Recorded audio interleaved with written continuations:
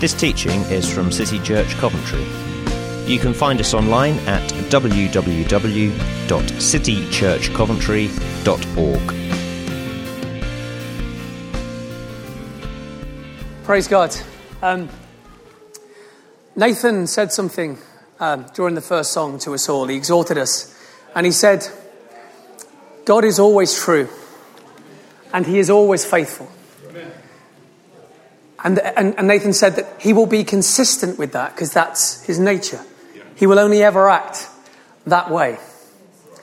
And we can rely upon that. And you know, David the psalmist cries out in Psalm 86 verse 11. He says, teach me your way, Lord, that I may rely on your faithfulness. Give me an undivided heart that I may fear your name. See, the issue is never with God's faithfulness. Is he faithful? Yes, always. Is he true? Yes, always. But if we are to rely upon that, the psalmist's cry is, teach me your way, Lord. Yes. Give me an undivided heart that I may fear your name. Kerry, when he was with us late last year, he said there was a new way of thinking and a new way of working for us. And I think he quoted this proverb when he was here. I've certainly heard him quote it many times. I think it's one of his favourite. He says, as a man thinks in his heart, so is he. As a man thinks in his heart, so is he. So the way we think informs our nature. And the psalmist cries, give me an undivided heart, Lord, that I may fear your name. Romans 12, 1-2 contains both an instruction for us and a promise. It says this, do not conform any longer to the pattern of this world, but be transformed by the renewing of your mind, the new way of thinking. There's the instruction. And here's the promise. Then you will be able to test and approve what God's will is. His good, pleasing, and perfect will. The instruction comes with a promise. Then you will be able. The ability to say, this is God's will, this is what we should do, is born out of a renewed mind. The renewed way of thinking for us. And there's an immediacy to the instruction. No longer. Don't conform any longer to the pattern of this world. We could say, what's the pattern of this world? In 1 John 2, it says, all that is in the world, the lust of the flesh, the lust of the eyes, the boasting of what man has and does is not of the Father, but is of the world. Conform no longer, any longer to that.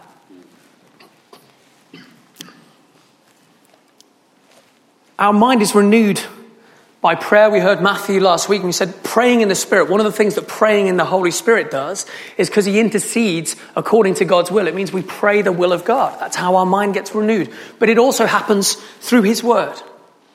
That's right. He wants us to think. The new way of thinking is effectively, he wants us to think like he does. That's right. In accordance with what he's like. He is always true. He's always faithful. Yes, okay, so how am I going to think today in light of that? Isaiah 55, 8-9 says, as the heavens are higher than the earth, so are my ways than your ways, and my thoughts than your thoughts. I think, if you think about how high the heavens are above the earth, I think in a way that is higher than that compared to you. And if we read that in isolation, we might think, renewing of the mind is a fruitless task. I mean, there's just no way that I'm going to think like God thinks. But that's not true. Paul picks this idea up in 1 Corinthians when writing to the church, that's you and I, and he quotes from elsewhere in Isaiah and he says, who has known the mind of the Lord? Who has instructed him as his counselor? But we have the mind of Christ. No eye has seen, nor ear has heard nor mind has conceived the things that God has in store for those who love him, but he has revealed them to us by his Spirit. So the thoughts which are incomparably higher than ours, the way that God thinks, is available to us in Christ. How does that happen? By what process does our thinking align with God's? As I said, Matthew said last week, praying in the Holy Spirit is one of them, but the Word also. The Word is a way that he brings his transformation to us. When Kerry says, it's time for a new way of thinking, the first place we'll go is here. Hebrews says of this itself, for the word of God is living and active, sharper than any double-edged sword. It penetrates even to dividing soul and spirit, joints and marrow. It judges. The word of God judges the thoughts and attitudes of the heart. Oh, give me an undivided heart, Lord, that I may rely upon your faithfulness, that I may fear your name. When we cry that, he'll point us here. This has been spoken out of the abundance of God's heart. Jesus said, out of the abundance of the heart, the mouth speaks. Well, God said something. This is the abundance of his heart. So where this reveals a disconnect between the way we're thinking about anything and what this says, then that's the Holy Spirit's invitation to us. That's the Holy Spirit pulling us. That's him saying, this is this new way of thinking. I want you to get this. Give me an undivided heart, O Lord, that I may rely on your faithfulness. He is always true. He is always faithful. Do we always think he is?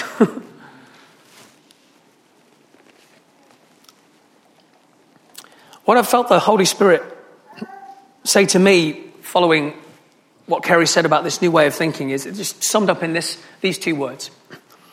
One source. When Matthew preached a few weeks ago, he touched upon the scripture in 2 Corinthians 9:8, which says, God is able to make all grace abound to you, so that in all things, at all times, having all sufficiency, you will abound. You will abound in every good work. And Matthew explained that literally that all sufficiency means not needing any other source. One source. And this is the way God wants us thinking. He wants us thinking this way because it's reflective of his own nature. The Apostle Paul asks the church a question elsewhere in 1 Corinthians, and he's addressing the believers saying, well, I belong to Apollos, I belong to Paul. They're getting quite, favoritist about certain apostles they're aware of. And he asked this simple question. Is Christ divided? Is Christ divided? There's no water in that. Is Christ divided in his nature?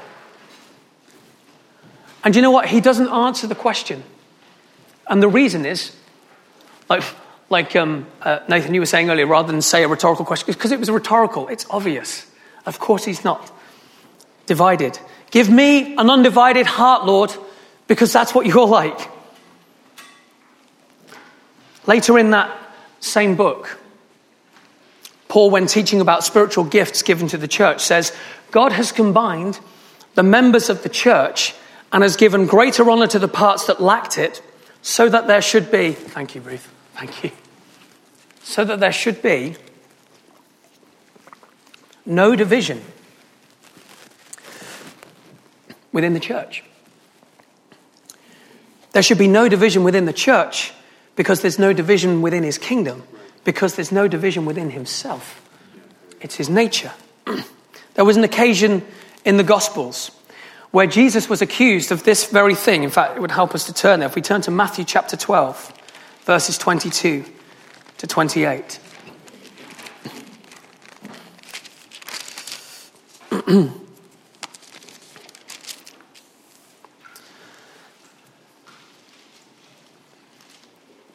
It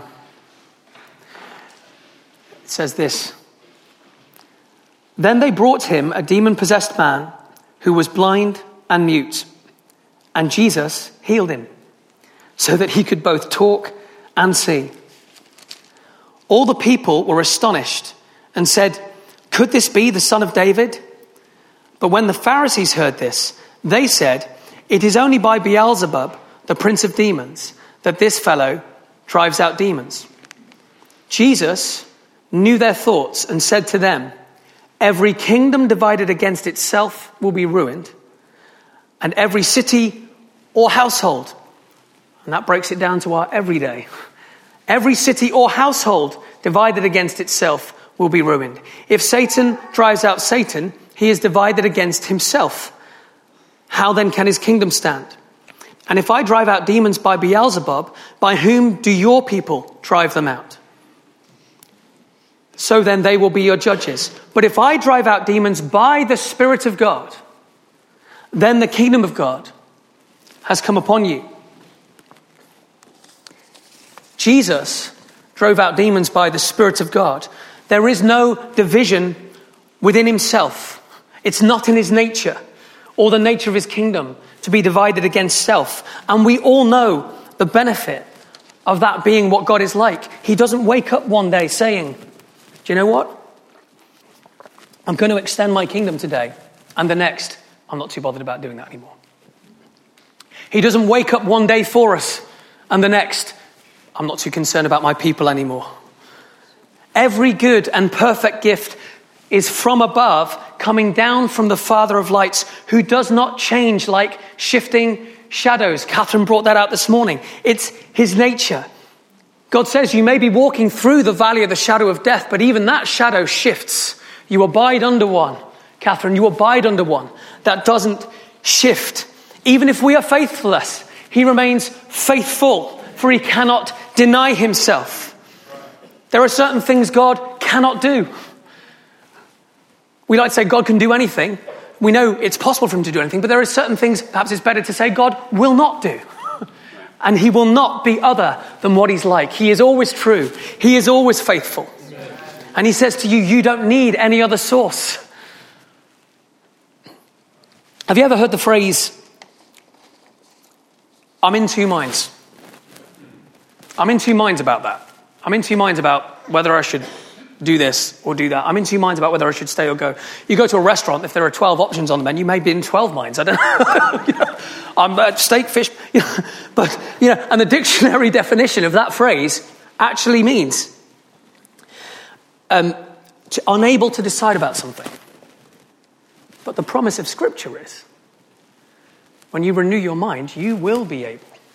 You will have the ability to test and approve what God's will is. So if we're going to live not needing any other source than the Holy Spirit, we've got to be able to identify where is the potential for us to live from a different source. Where is the potential for division to enter in to our own way of thinking? Because Jesus says, my sheep know my voice. They will not follow a stranger's voice. That means they're able to say, that's a stranger. I'm not going to think that way. And the scriptures help us with this. And I just want to briefly unpack, I'm not going to spend long, 4 ways he wants us to live undivided, allowing no other source. The first is believing him without doubting him. Blessing him without speaking ill of others. And by the way, this is not because I think this is something we do. It's just helpful for us to think this is the way God is. This is the way God wants us to be. Living to please him, not living for our pleasures. Hearing him, and then doing what he says. Amen. So those 4 ways. Believing him without doubting him. In James chapter 1, verse 5, if you wish to turn there, that'd be good. So we can all read it together.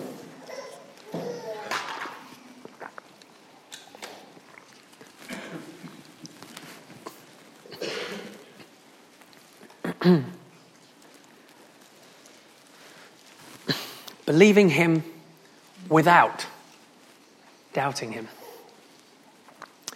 James chapter 1 verse 5 says this: if any of you lacks wisdom, he should ask God, who gives generously to all without finding fault, and it will be given to him. But when he asks, he must believe and not doubt, because he who doubts is like a wave of the sea, blown and tossed by the wind. That man should not think he will receive anything from the Lord.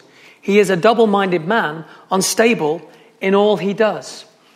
What the scripture is saying there is that I cannot both believe God when I ask of him and doubt him at the same time. A house divided cannot stand. Give us an undivided heart, Lord, that we may rely on your faithfulness. Teach us your ways that we may fear your name. It's not possible. If I'm convinced that he is always good, if I'm convinced that he is always faithful, if I'm convinced that God and his character will remain the same yesterday, today, tomorrow, and forever, for me to come to him asking him something and think he's not going to do it.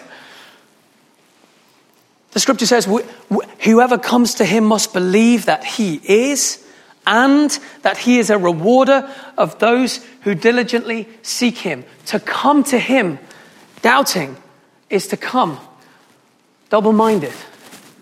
This is the new way of thinking for us. That does not mean we can't experience doubt or we're condemned if we do.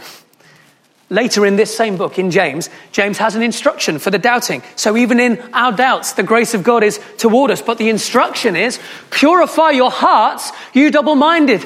Lord, give us an undivided heart. Hence the psalmist cried, that we may rely upon your faithfulness. Lord, you're always good. Lord, you're always faithful. Lord, you're always true. You're looking to save people into your kingdom. You're looking to heal the sick wherever I go. Now, Lord, let me think accordingly. You're ready to act. I want to be ready to act. We sang a song a couple of weeks back. Had a lyric in. It said, all my doubts and fears, they can come too, but they can't stay long. That lyric recognizes the absolute necessity to be honest with God. So I don't want to be misconstrued here. There's no point in pretense before him if actually what we are is doubting and scared. He's not having a go or pointing a stick with that. You know, honesty is absolutely vital. I went to the hairdressers yesterday, as some of you may be able to tell, and I just said, look, give me your honest opinion. I'm thinking it might be time for me to shave my head. And they said, well, actually, if we do this one, then, you can probably just about wear it without it being completely visible that you're balding.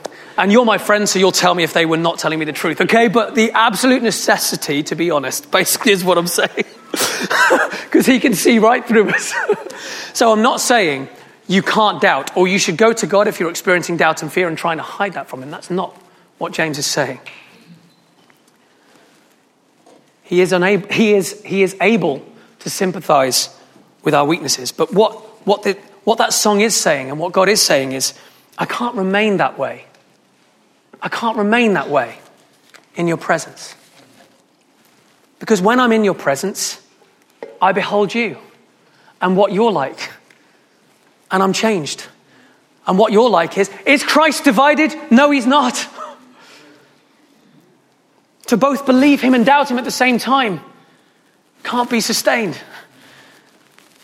I'm not saying that we hugely doubt him, but I'm saying that there may be things that God has spoken to you, or there may be things that God wants you to do, or through this season of prayer, there may be things that God is putting on your heart and saying, this is what I want you to do now.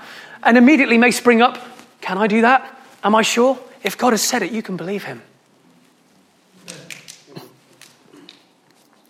Imagine living for a second, and some of you may, but completely doubt-free. When you start to unpack that, what are the permutations of that? In one of the recent prayer meetings, Paul Sheffield said, about God's strategy for us in evangelism. You know what? Very simply, we hold the gospel, and the gospel is the power of God unto salvation. If we actually believe that, and I know we do, but if we actually believe that all the time, then we wouldn't be, if you like, waiting for somebody to say, right, this is the event we're going to put on. I'm not against events. If the Holy Spirit inspires us to put on events, we will do so. But the power is not in the event. The power is resident in you. The power is resident in us. The Holy Spirit has anointed us to preach good news to the poor. He says, do you believe it? Don't doubt it. I'm ready every single day to use you wherever you are. The issue is not the power in that thing. The issue is how we're using the power that he's clothed us with. You know, I think that way of thinking and that way of living is basically being childlike in faith, isn't it? Childlike in faith. And you know what? Our children can really help us with this. And this is something that's also been coming through in the prayer meetings about the Holy Spirit wanting to use our children and make us increasingly childlike. But an example of this to me with our own children was just before Christmas. We went to a Holborn holiday camp in the Cotswolds just for a little quick pre-Christmas getaway. And on the site, there's this massive lake. And we all decided as a family to take a walk one day around this lake. But the area surrounding the lake was severely waterlogged. And we all get to this one lodge where basically if we're to carry on around the lake, we've got to go past this. And there's this massive waterlogged area. And I'm the one saying, forget it. Can't do that. Let's turn back. There's just no way of getting through that. But Isabel basically found a little nook and a cranny and a path, and she bounded across, and we all as a family followed her, and we could carry on with the walk. And a little bit later on, toward the end of where you'd just about done the whole circumference of the lake, there was a waterlogged sports area, which obviously wasn't being used. Nobody else was out there. And this sign right next to this sports area saying, "Water is life." And I watched my children just get in there, clothes on, bound across, get wet, completely soaking. And what struck me was my reticence to do that. And we know that water in the scriptures is a picture of the Holy Spirit, and I just felt the Holy Spirit lie to me and say, the issue is never my supply. The issue is never, am I with you? He's always with us. He's with us in the storm. The issue is your response and approach. Not that you have an issue with it, but that will only ever be if there is an issue, it's not with God. It's our response and approach to him. Childlike expectation that he's going to move. We were in IKEA recently. This is another story. This is Charlie teaching me. We were in IKEA recently and we'd had breakfast. And basically we'd already paid for our drinks, so that's it. We were done sort of, But the kids wanted a drink of water, so I took them up to the taps. And Charlie said, "I'll have that one." It was like the fizzy Coke. And I said, "Well, actually, we've already paid for that, so we can have this like free water." But his expectation was, if I ask anything of my father, he will do it, which I'm slightly convicted about now. I've used that as an analogy. But no, here's the water, son. But the point is, believing him and not doubting. Complete childlike expectation and dependency. New way of thinking for us. It may not be new, but a renewed way of thinking for us. Give me an undivided heart, Lord, that I may rely on your faithfulness. Chris Hammer-Hodges, at a prayer meeting that he led recently, was talking elsewhere from the book of James about where it says, you come to God, you ask, but you don't receive because you ask with wrong motives. And Chris himself shared, I hope you don't mind me sharing, mate, saying there was a check in his spirit about we don't need to come to twist God's arm. We're only coming asking for things. When we're praying led by the Holy Spirit, we're going to be asking for things that are in his heart to do already. And we therefore can come with complete expectation and dependency that he will do what he said he will do. New way of thinking for us, believing without doubting. The second one, blessing him without speaking ill of others. So the first one, I guess, is faith. The second one is, I guess, in our speech, which probably comes from there, obviously. But James chapter 3, verses 9 to 12. If you just want to turn there. I'm in James quite a bit this morning. James chapter 3, verses 9 to 12 says this. With the tongue, we praise our Lord and Father, and with it, we curse men who have been made in God's likeness. Out of the same mouth come both praise and cursing. My brothers, this should not be. Can both fresh water and salt water flow from the same spring?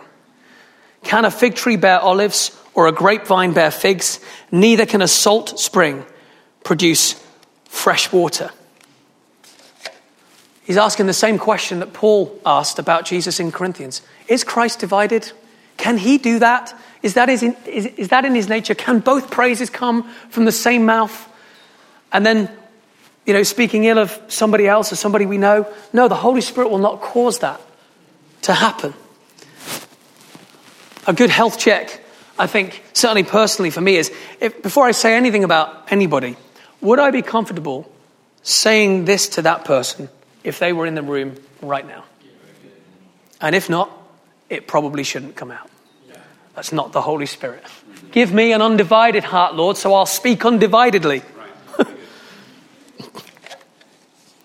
And don't get me wrong, I'm not. If anything, if the Holy Spirit alights something to you about someone, particularly a brother or a sister, we're our brothers and sisters keepers. That's what it. That's what it's about. It's the family of God. If He alights something to us about something in somebody's life or character or something they may be struggling with, He may want you to go and help them with that. But that's not a license to go around pointing a finger and telling everything what is wrong with them. But the love of Christ compels us, if we're looking after one another, sometimes to bring those things up. And the proverb says, reproofs of instruction are the way of life. And the wise will both say yes and receive it. Because they want it. They want it. People want to hear that stuff. We say, yes, Lord, if you've got something for me, if you've got an instruction for me that can conform my character more to be more like Jesus, if you've got something for me, yes, please, I'll have it. I'm going to use Chris again now. He posted on Facebook a few days ago. He said, let your yes be yes and your no, no. For whatever is more than these is from the evil one. And his comment was, an honest no is a greater expression of covenant than an empty amen. What's the point in the context of what I've been saying? It's not yes and no in the same breath. That's divided. It's not spring water and salt water from the same place. It's not doubt and faith in the same heart. It's not needing any other source, the Holy Spirit, and being led by Him at all times. Give us an undivided heart, Lord, that we may rely on your faithfulness. If we're saying yes to God about getting out there, about a greater shout to come in the streets, about being used by Him increasingly to share the gospel and lay our hands on the sick and see them recover, then He takes us seriously at our yes, because when He says yes, He means it. He only ever says what He means and means what He says. The third one, living to please Him and not living for ourselves. We're still in James. He's got a lot to say about this stuff. James chapter 4, verses 1 to 4. I think this is really quite a pithy diagnosis, really. This is what he says. He says, what causes fights and quarrels among you? Don't they come from your desires that battle within you? A house divided against itself cannot stand. Don't they come from your desires that battle within you? You want something but don't get it. You kill and covet, but you cannot have what you want. You quarrel and fight. You do not have because you do not ask God. When you ask, you do not receive because you ask with wrong motives, that you may spend what you get on your pleasures. Do you know, I'm sure there's probably many families throughout the world that are in conflict, and possibly to such an extent that sometimes professional help is required. But here's what James says. This is how simply James puts it. Quarrels and fights, conflict, is coming from desires that battle within yourself. If you're led by every desire you have, you're going to have conflict. A house divided against itself cannot stand. But we are not to be led by our desires. We're to be led by the Holy Spirit, who will always lead us to lay our lives down, because it's the example of Christ. He laid His life down for the whole world on the cross. It's the greatest example we have.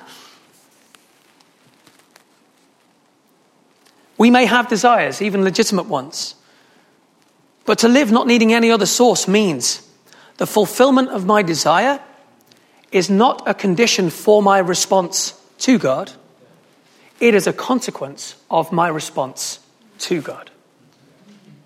Fulfillment of my own desire is not a condition. It's not something I say, once this happens, then God, I'll give you my all. It's not a condition of my response.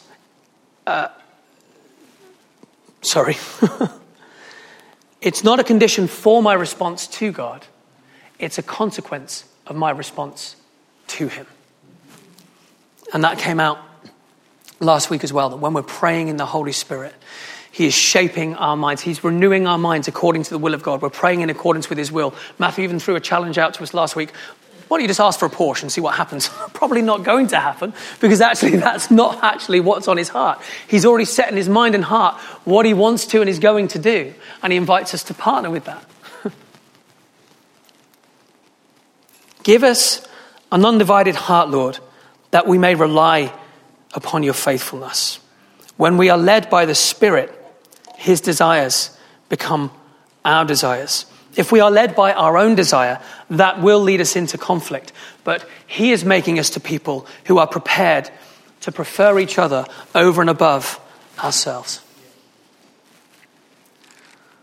I might just read this because the scriptures put it better than anyone else could ever. But I might just read this to us from Galatians 5. The renewed way of thinking, renewed way of working. It's all in his word.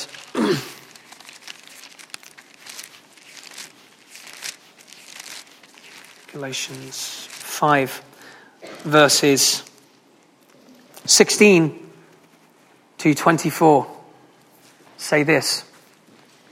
So I say, live by the Spirit, and you will not gratify the desires of the flesh. For the flesh desires what is contrary to the Spirit, and the Spirit what is contrary to the flesh. It is not possible to do both. That is to be in conflict with ourselves. That is a house divided. They desire what is contrary to each other, so that you do not do what you want. But if you are led by the Spirit, you are not under the law. The acts of the flesh are obvious: sexual immorality, impurity, debauchery, idolatry and witchcraft, hatred, discord, jealousy, fits of rage, selfish ambition, dissensions, that's division, factions and envy, drunkenness, orgies and the like. I warn you, as I did before, that those who live like this will not inherit the kingdom of God. But the fruit of the Spirit, the life the Holy Spirit produces, who lives in you and lives in me, produces this: love, joy, peace, patience, kindness, goodness, faithfulness, gentleness, and self-control. Against such things there is no law. And those who belong to Christ Jesus, that's us, have crucified the flesh with its passions and desires. So since we live by the Spirit, let us keep in step with the Spirit. The renewed way of thinking, the renewed way of working is to keep in step with the Holy Spirit. Let us not become conceited, provoking and envying each other. Give us an undivided heart, Lord, that we may fear your name and rely on your faithfulness. It cannot be both flesh and spirit. It cannot be both doubt and believing. It cannot be both praising you and speaking ill of others. It can't be both. It's one source, not needing any other source, Holy Spirit, and we want you to be coming through all the time in everything we're thinking and doing and saying. Amen? Amen. Hearing him and then doing what he says. It's the last one. Hearing him and doing what he says. Matthew, if we turn to Matthew chapter 7.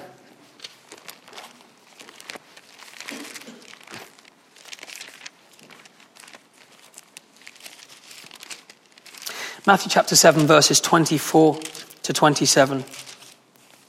It's the parable of the wise and foolish builders. And Jesus says this: therefore, everyone who hears these words of mine and puts them into practice is like a wise man who built his house on the rock. The rain came down, the streams rose, and the winds blew and beat against that house. Yet it did not fall, because it had its foundation on the rock. But everyone who hears these words of mine and does not put them into practice is like a foolish man who built his house on sand. The rain came down, the streams rose, and the winds blew and beat against that house, and it fell with a great crash. This is reminiscent of the scripture we started with. In two places, Jesus talks about a falling house. He says in the first scripture where he cast the demons out by the Spirit of God, a house divided cannot stand. And here it says, if you are hearing what I'm saying but not doing it, your house won't stand. It is to be divided against self, to hear what he says and not do it. And that's in James, isn't it? You know, we cannot just be hearers of the word, we must be doers as well. In this time, in our midst, where the Holy Spirit is putting things in our hearts and prompting us and saying, right, I want you to go and speak to that person. I want you to lay your hands on this sick. I want you to share the gospel. God give us boldness to do it, because it may feel uncomfortable. That came out last week, but we've got to do it. We've got to do it, Lord. Because if we don't, we're a house divided. And a house divided can't stand. I can't both hear what you say and then not do it. Amen?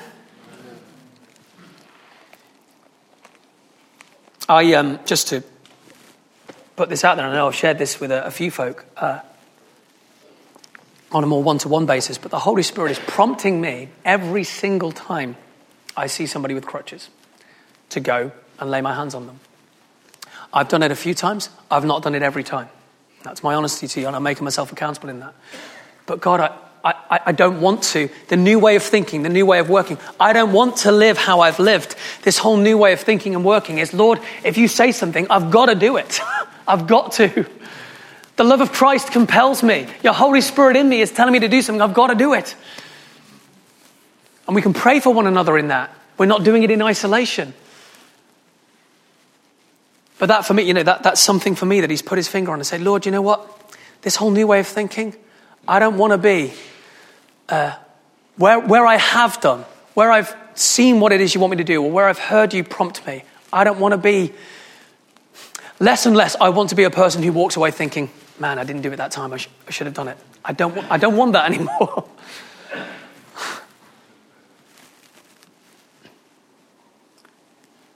There's a greater shout to come in the streets. So we've got to open our mouths and we've got to do it.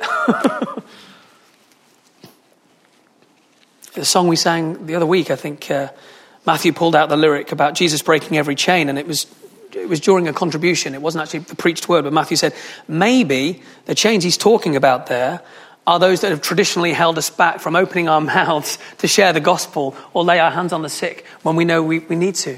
And that's and the Holy Spirit wants to bring that for us. He wants to do that.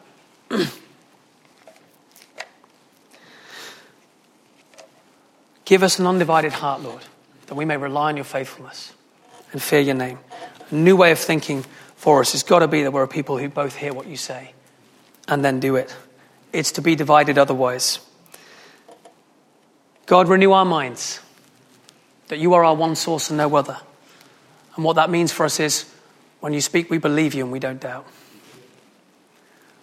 We praise you with our mouths, and we're not using it to badmouth anybody. We're led by your Spirit, not our own desires. And then our desires conform to what you want. We hear what you say, and we do it. Lord, let us be such a people. Let us be such a people, Lord Jesus. That your name would be exalted, that your name would be lifted high, that you would draw all men to yourself, that you may be seen for who you are, the most awesome, beautiful, amazing person in all of creation, because you made it all happen anyway. Lord, let us be such a people.